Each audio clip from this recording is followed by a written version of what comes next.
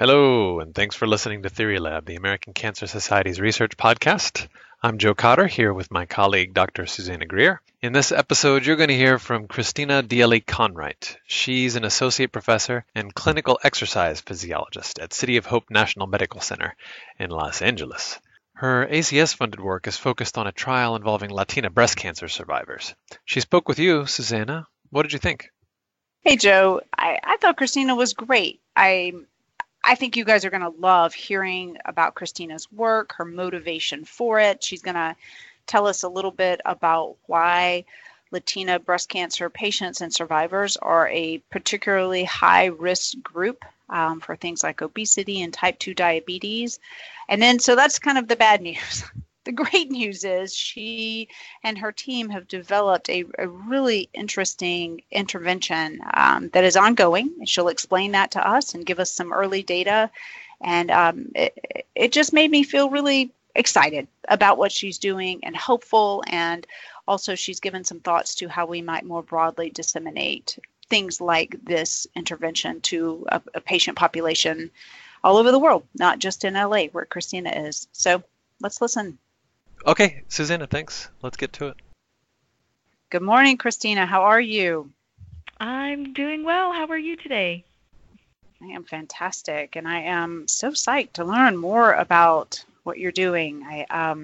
This is a challenging space you're in. I've looked a little bit into your research, and I know that the numbers that the ACS provides is that approximately 40,000 women in the United States will die from breast cancer, and we know that breast cancer is a leading cause of cancer death among Latina women in the United States. So this is a hugely challenging area.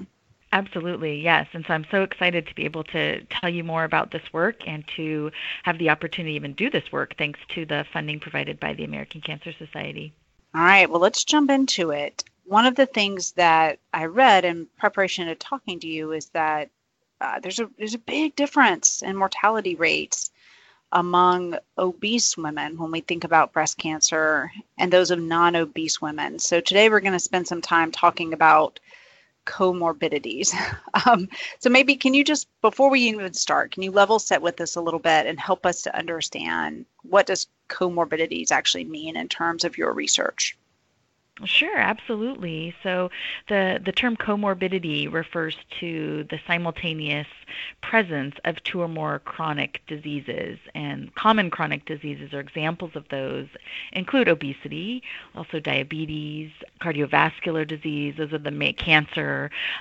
So when you have more than one of those, or two or more, as I mentioned, that are occurring at the same time, then that is obviously has a great impact on mortality and also increases the risk of developing additional chronic diseases. Okay, so it sounds like these more comorbidities are really important because of this impact that they have on mortality. So why then have you kind of gone one step further and focused on comorbidities specifically in Latina breast cancer survivors? So Latinas represent a high-risk group of individuals at risk for comorbid conditions. That is purely based on epidemiologic data to show that minority groups, not just Latinas, but also African American women, experience a higher number of comorbid conditions when compared to age-matched Caucasian counterparts. So given this higher risk of being diagnosed with comorbid conditions, combined with having a history of being diagnosed with breast cancer, places these women at a greater risk for developing additional comorbid conditions and even possibly breast cancer recurrence. And that is really what was caused us to look closer into this population. Okay, so that greater risk is a real challenge. So tell us, what does that mean? What are some of these common comorbidities then? You listed a few, but maybe we could dive down a little bit deeper into that and specifically for Latina breast cancer survivors.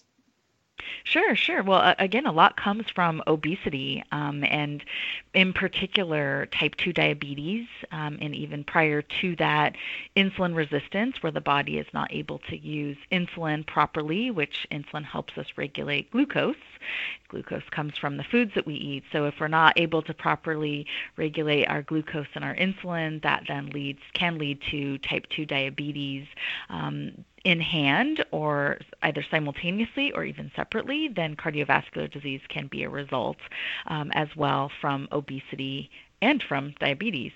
So those are the three main ones: obesity, type 2 diabetes, and cardiovascular disease. And when left untreated, they can get worse. They can cause one another to get worse. If one person only has obesity, but it is not being treated, or it's not a normal body weight is not achieved, then of course that's going to lead to cardiovascular disease and type 2 diabetes, and could ultimately also be one of the risk factors for cancer, as we know, specifically breast cancer. So we have focused in again on this population because of the higher prevalence of these comorbid conditions. Now, we think that the higher prevalence may be related to higher levels of physical inactivity, poor dietary habits, perhaps family history, different types of food practices that might be different than others. So there could be a number of reasons that are contributing to those comorbid conditions. But it's primarily type 2 diabetes and cardiovascular disease that are really the big problem there within this population. All right. So to kind of dive into thinking about obesity and type 2 diabetes, we're kind of dancing around your specific research area, which is around kind of metabolism. And I think specifically, metabolism isn't going the way it should. So that metabolic dysregulation is one of the things that you think about specifically in this Latina population of breast cancer survivors. So what is that? What does that mean? What is metabolic dysregulation? Yeah, so we sort of coined that term specific to this grant. Obviously, is a term that existed before, but we utilized it for this particular project and defined it in a way that was relevant towards this population and towards this project. So it includes or encompasses three components: metabolic syndrome, which I'll discuss shortly, insulin resistance, and visceral adiposity. So metabolic syndrome is a syndrome of 5 components, in essence, that are unhealthy. When an individual has these 5 components that are unregulated or dysregulated, then they have metabolic syndrome, and that increases the risk of, again, diabetes and heart disease. So these components include high blood pressure, high waist circumference, low levels of HDL, which is a good cholesterol, high levels of blood glucose, and then high levels of triglycerides. So it's a clinical measure that's often used to assess whether or not one is going to develop heart disease or diabetes. So that's one component of the metabolic dysregulation. Then we added in insulin resistance, which is, in essence, is implied in the term metabolic syndrome, but it's not a specific defined clinical measure. So we wanted to make sure we were including that as well. So that's simply looking at how well the body is using insulin and glucose. And of course, there's specific tests to measure that. And then lastly, to sort of fill out the umbrella there to give a greater picture of the full metabolic sort of profile of one, is visceral adiposity, and that's in essence a measure of the fat tissue that's around the vital organs in the abdominal area. When there's higher levels of adiposity around the visceral organs, it of course places individuals at greater risk for these comorbid conditions that we're mentioning. So we wanted to pull all these together and look at study them in this population to give us a more comprehensive view of metabolic health and metabolic dysregulation. Okay, so you're looking then, if I understood what you said, at Latina breast cancer survivors, and you're asking questions about metabolic dysregulation, which you said has really 3 kind of overarching components. So this metabolic syndrome, insulin resistance, and then the visceral adiposity. So, all right, are we all together? Am I good now? Yes, that's great. Okay, so why then is this metabolic dysregulation, why does this seem to be a challenge for some of these Latina breast cancer survivors? Why specifically focus on this population? Yeah, I mean, I think the issue goes back to, given that they have a higher prevalence of these comorbid conditions, these persist and get worse after diagnosis and after treatment, placing them at an even more vulnerable outcome at the end of their breast cancer treatments. So there's been a number of literature to show that women often gain weight during breast cancer treatment. They become physically inactive if they're not already, become even more sedentary. Glucose profiles become worse. We had some early work that I did when I was a postdoc that showed that women who did not have metabolic syndrome actually developed it during the course of chemotherapy for breast cancer. So it's sort of an insult to injury specific to this population, given that they already have a higher prevalence of these comorbid conditions, then go through breast cancer and breast cancer treatments, and these conditions often become worse. So because of that vulnerable state and a high need to address those comorbid conditions, we thought it was a great population to be able to study. Yeah, this is really tough. So you're already thinking about a patient who is struggling through breast cancer, through those treatments, through that survivorship, and in that process, may, because of this metabolic dysregulation, have additional problems related to cardiovascular fitness, and so this is a challenging space for a patient to be in. So, from what I know about what you've done, you've developed a really interesting intervention that is tailored to what I think you've really nicely explained is a very high needs population. So, can you tell us a little bit about this intervention? Sure, absolutely. So we used some preliminary studies to really figure out what some next steps should be in order to target this population or what might be applicable. So briefly with that preliminary study, while it wasn't targeting Latina breast cancer survivors specifically, we had more than half of our patient population who enrolled in a 16-week supervised exercise intervention aimed at targeting metabolic syndrome. And it was a successful intervention. The metabolic syndrome components were alleviated, and there was high adherence, both for the Latinas and the non-Latina populations. So we thought, what are some interesting next steps here that could specifically focus in on this minority population? So we designed a 3-phase intervention. The first phase is still a supervised clinic-based intervention where the patients come here to our exercise research lab. They get one-on-one supervised training 3 times a week for 16 weeks. It includes both aerobic and resistance exercise at moderate to vigorous intensity. And we included that phase not to simply repeat what we had done in the past, but because the patients liked it. And they learned a lot. They gained an appreciation of exercise.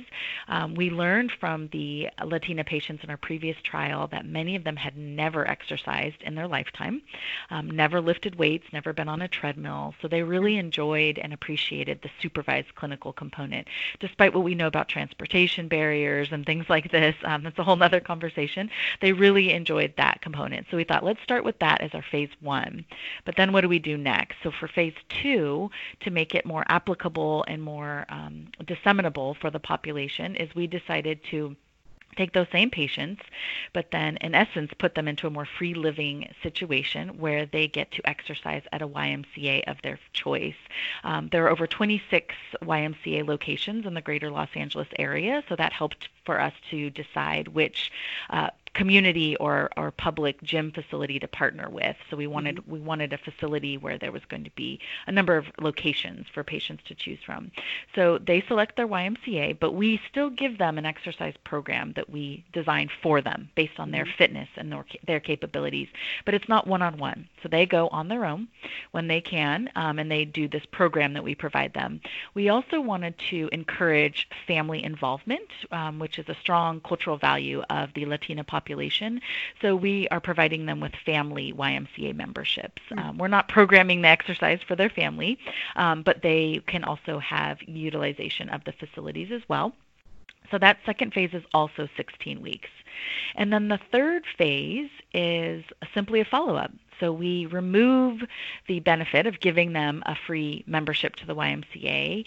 We do not give them an exercise program, and instead we say, keep doing what you want to do, and we're just going to observe. And so we're during that phase, we're simply tracking physical activity, and but not giving them any resources. So we see this as sort of a community to clinic type of a reverse that, a clinic to community-based intervention where So they're starting with us in the clinic. They're going to learn the exercise. They're going to, in essence, gain benefits from that very structured clinic exercise that a lot of exercise physiologists like myself like to prescribe, but then translate that into the community by having them go to a YMCA, where they're then accountable for picking their location, going when they can, fitting it into their schedule. We're still going to be involved and check in on them weekly and see how they're doing, but we're not there with them physically every time. And then, of course, the third phase is pulling out all resources and simply observing them. So in total, it's 3 4-month phases. So it's, in essence, a 12-month study duration. All right. Wow, that's really interesting. So if we can put it all together, you and your group have identified Latina breast cancer patients and survivors as being a really high-risk group when we think around obesity and type 2 diabetes. And then you described to us metabolic syndrome and dysregulation and how this specifically impacts this group. And then you've shared with us a really cool study that you've put together in phases to help to intervene in the development of this metabolic dysregulation. So is there any preliminary data that you could share with us? Do you have any insights that you could share on the podcast? What have you learned so far, or is it too early to tell? I think it's too early to tell. What we found so far as we're going along in recruiting is that the patients are very excited about the phase 2 component. They're very excited to come to us to exercise, but they're perhaps even more excited to be able to then phase out into this YMCA community type of a program. Because I think what often happens, as we know, is when patients enroll in a clinical trial, even if it's simply exercise, they are part of that intervention, and then there's always the what's next steps. And so this gives us an opportunity to say, okay, you've spent some time with us, we've gotten to know you, hopefully they gain an appreciation of exercise. Now let's take this a next step further. So this provides them with that opportunity. And I think just so far anecdotally, the patients seem very excited about that phase and see it as a great option to continue, and then also give them an opportunity to learn about exercising at a community facility, which from our previous study, none of them have ever done. They hadn't joined community, either 24-hour fitness or any of those other types of commercial gyms that just weren't accustomed to joining those types of facilities. So this will also give them an opportunity to learn more about that and sort of navigating through the barriers of that we may know about of going to a public gym and exercising. Sure. So it's a really fantastic approach, and I'm with you. It's really exciting that your participants seem keen to move to the kind of weaning off phase of perhaps that one-on-one interaction, but something that they could maintain and perhaps share with others. So maybe we'll just have to do podcast 2.0 and loop back with you in 6 months or a year. One of the things that you just mentioned made me think about the fact that I don't read a ton about health behavior kind of studies with Latina, especially in this breast cancer population. So I'm especially excited and motivated about your work. But I wonder if you might have an idea of why that might be the case. Why haven't we seen this population as one of focus? Yeah. I mean, I think this falls in line with sort of the general national trend that minorities are underrepresented in many facets of research and clinical trials in particular. I think a lot of it is logistic and demographic related. Here in Los Angeles, we have access to these patients, and I think that's a huge component when we look around the country at just where perhaps cancer centers are located or where certain universities are located. So I do think that I have to say is just a resource in my lap. So it would behoove me to not take advantage of the opportunity to work and study this population. But that's one component, having access to patients of this minority background, and perhaps even other co-investigators and colleagues. I mean, that's one thing that we have a plethora of here in California are investigators who study minority patients, cancer health disparities, minority health, et cetera, just based off of access to minority populations. Another area that might be a barrier to why these patients have been underrepresented could also be resources that institutions may or may not have. But I do think that the biggest one from my perspective is what populations people have access to. And then oftentimes, as we all know, when we're trying to design studies and get them funded, we need numbers. So I have colleagues across the country who also study Latina breast cancer survivors who are in, very heavily populated minority cities that make it possible for us to do this type of work. So I think, too, that there are some unique training programs that are out there. I think it's great that American Cancer Society has a health disparity focus for some of their funding mechanisms. I know NCI does as well. So I think also as we start to train more investigators in this area, then we're in essence going to be building more of a pipeline for researchers to continue to grow and build this area out as well. You brought up a really, I think, interesting and challenging space, and that is that you're right. You are, in a way, surrounded by an enormity of resources, the population, your collaborators, everything's kind of in your favor. So and yet it's still challenging. Research is hard. So I'm wondering, what about the Latina breast cancer patient and survivor who is not in California, who is somewhere where they aren't surrounded by these kinds of resources? Do you think that what you're doing is something that we could use to reach those folks and those researchers who maybe don't have the same resources that you do? So how could we expand this program? That's a great question, and that's an amazing point, given that we've actually had patients find us and contact us through either clinicaltrials.gov, or maybe they came across a paper somehow, or a friend of a friend and have said, I don't live there, or I'm nowhere near a cancer center that's doing this type of work. What can I do? And I actually will just take some time to provide them with some type of exercise feedback to the best I can, obviously not knowing their medical history and things like that. And I think your question is a huge question, not even simply for Latina breast cancer survivors. I think it's for all cancer survivors. How do we start to promote exercise and healthy behaviors across the board? And I think that myself and many other colleagues in this area are trying to study and find ways that we can do this. I think for this particular study, I think at the end what I'd like to see is simply that because and I think there was even a recent paper over the summer. There's a strong body of work that shows clinic supervised exercise interventions may be superior to home-based and community-based exercise. And the reason would be clear. Patients like to come, they get one-on-one training, they get to come to the clinic, the resources are provided. Of course, they're going to see great benefits on fitness and metabolic syndrome and things like that.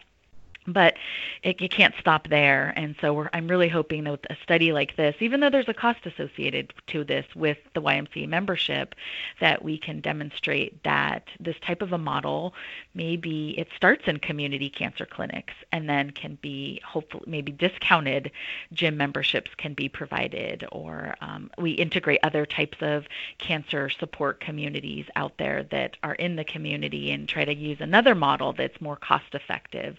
So I think this is really just a launching point to take sort of a clinic to community-based model, demonstrate that it's going to work, which I hope it does once it's all said and done, and then start to find unique ways that we can really start to disseminate this and partner with perhaps even community clinics that other cancer centers have, because I know a number of them are growing beyond their main home institution and really getting out into the community and starting to partner with not just their own institutes, community clinics, but other organizations to start to develop a pipeline so we can disseminate exercise. But to directly answer your question, if somebody were to call me and say, I'm not in the LA area, what can I do? Then I'm always happy to talk to people by phone and provide them with free exercise advice. That's my immediate solution that doesn't require grant funding and reinventing any wheel. Well, your immediate solution is very generous, but it does sound like it's scalable, right? I mean, it sounds like if you think about this triangle where the patient is at one point and your clinic or a clinic is at another, and then I've never thought about it this way, but the community is a pivotal part of that triangle. So they would be the third, intersection in that triangle. And in this case, you can think about gyms and places that we potentially all could have access to, that perhaps the weight may fall more heavily on disseminating information to the patient and to the community so that this is scalable for folks who don't live near you or near a clinic. So that's super exciting. So we'll stay tuned. We'll stay tuned. Great. All right. So all scientists have something that they're like, if they could put it on a billboard, something they're super excited about. Is there something that is, what you think about when you wake up in the morning or keeps you up at night? We'd love some inside juice. Can you share with us anything that's super cool right now and what you're doing? Yeah, absolutely. I mean, I think one of the this is a great study that is focusing on essentially survivorship, but we're also excited to really tap into patients that are also of the minority background, but that have more advanced stages of disease and starting to actually intervene earlier on. So we've been designing additional studies in more of what we call the prehabilitation space, which is before surgery, and then also during treatment as well. So, like I mentioned, I'm very excited about this current study, and I think it's going to show a lot, but we know that there can be some pretty strong, profound benefits of exercise even earlier on. And if we're tapping into a population here that's already sedentary, if we can start intervening early on, this population can also see some great benefits. So that's where we're really trying to move into as our next steps as well when we're starting to think of other studies that we're looking at, seeking funding for, and also seeking for ways that we can be more innovative to have a greater impact on patients as well. That's really where we're excited to move into is that earlier on trajectory where we can start to expose patients, especially minority patients, to exercise as soon as possible. Well, it certainly sounds like you are doing some pretty fantastic things. So we'll be excited to see what's next. Before I let you go, I'd really like to know how ACS has impacted your career.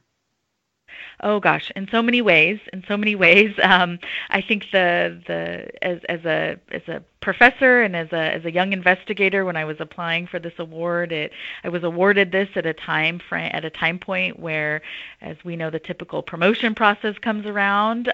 So the timing of it was fantastic, but even just the ability to conduct this project, I think often as investigators, when you write a proposal, but then you resubmit and you invest so much time and energy in it that you at some point just want to really do the science. So to be able to have the opportunity to conduct this study is amazing, outside of simply, of course, tenure, promotion, and things like that. Also, it's given me an opportunity to get to know individuals at the American Cancer Society from the perspective of the staff, and also getting involved in grant reviewing and things like that. Also getting to know the local and regional chapters of the American Cancer Society and getting involved with the organization in that way, delivering guest talks, doing other types of interviews with local resources here in California has been pretty amazing and has been provided really a launch pad for me to share my research, not just locally here in California, but also nationally as well. So it's been an amazing opportunity, and I'm very, very thankful. Your answer is so interesting to me, because some of the things you said that this funding that the ACS had helped you to accomplish were things like timing and the ability to accomplish the research and opportunity. And I have a feeling that's the exact same way that the individuals who are participating in your study feel, that you're giving them, just the right time. You're coming along at a place where they have a real need and giving them some training, some ability, and some opportunity to positively impact their disease. So I think as grateful as you feel for the ACS, I imagine these patients are even more grateful for you. So thank you for all you do. That's a great point. Thank you so much. All right. Last question, Christina. A lot of our listeners are either cancer patients or people who care about them. Is there a specific message that you'd like to share with these listeners? Yeah, I think the important message is, regardless of resources and barriers, trying to fit in a little bit of exercise every day can go a long way. And there's a lot of research now that's showing that a little is better than none. So even on the hardest day, when one might be the most tired, not really feel like doing anything, my message would be to just try to do something, even if it's 2 minutes because something is going to be better than none, and we're starting to see that it's all adding up to some health benefits. So that's the best advice I can give is just start to do a little bit of exercise every day. That's a great message, Christina, because I think a lot of our cancer patients and survivors oftentimes can have bad days. And I love your message that even on a really bad day, if you can just do a little, it's going to help. And I think that's an incredibly uplifting message to share. So thank you. And, absolutely. Best of luck in all you're doing. We're grateful for you and your team, and we'll look forward to hearing from you soon. Thank you. And thank you so much for your time today. I appreciate it. All right. Take care, Christina. Bye-bye. Thank you. Bye.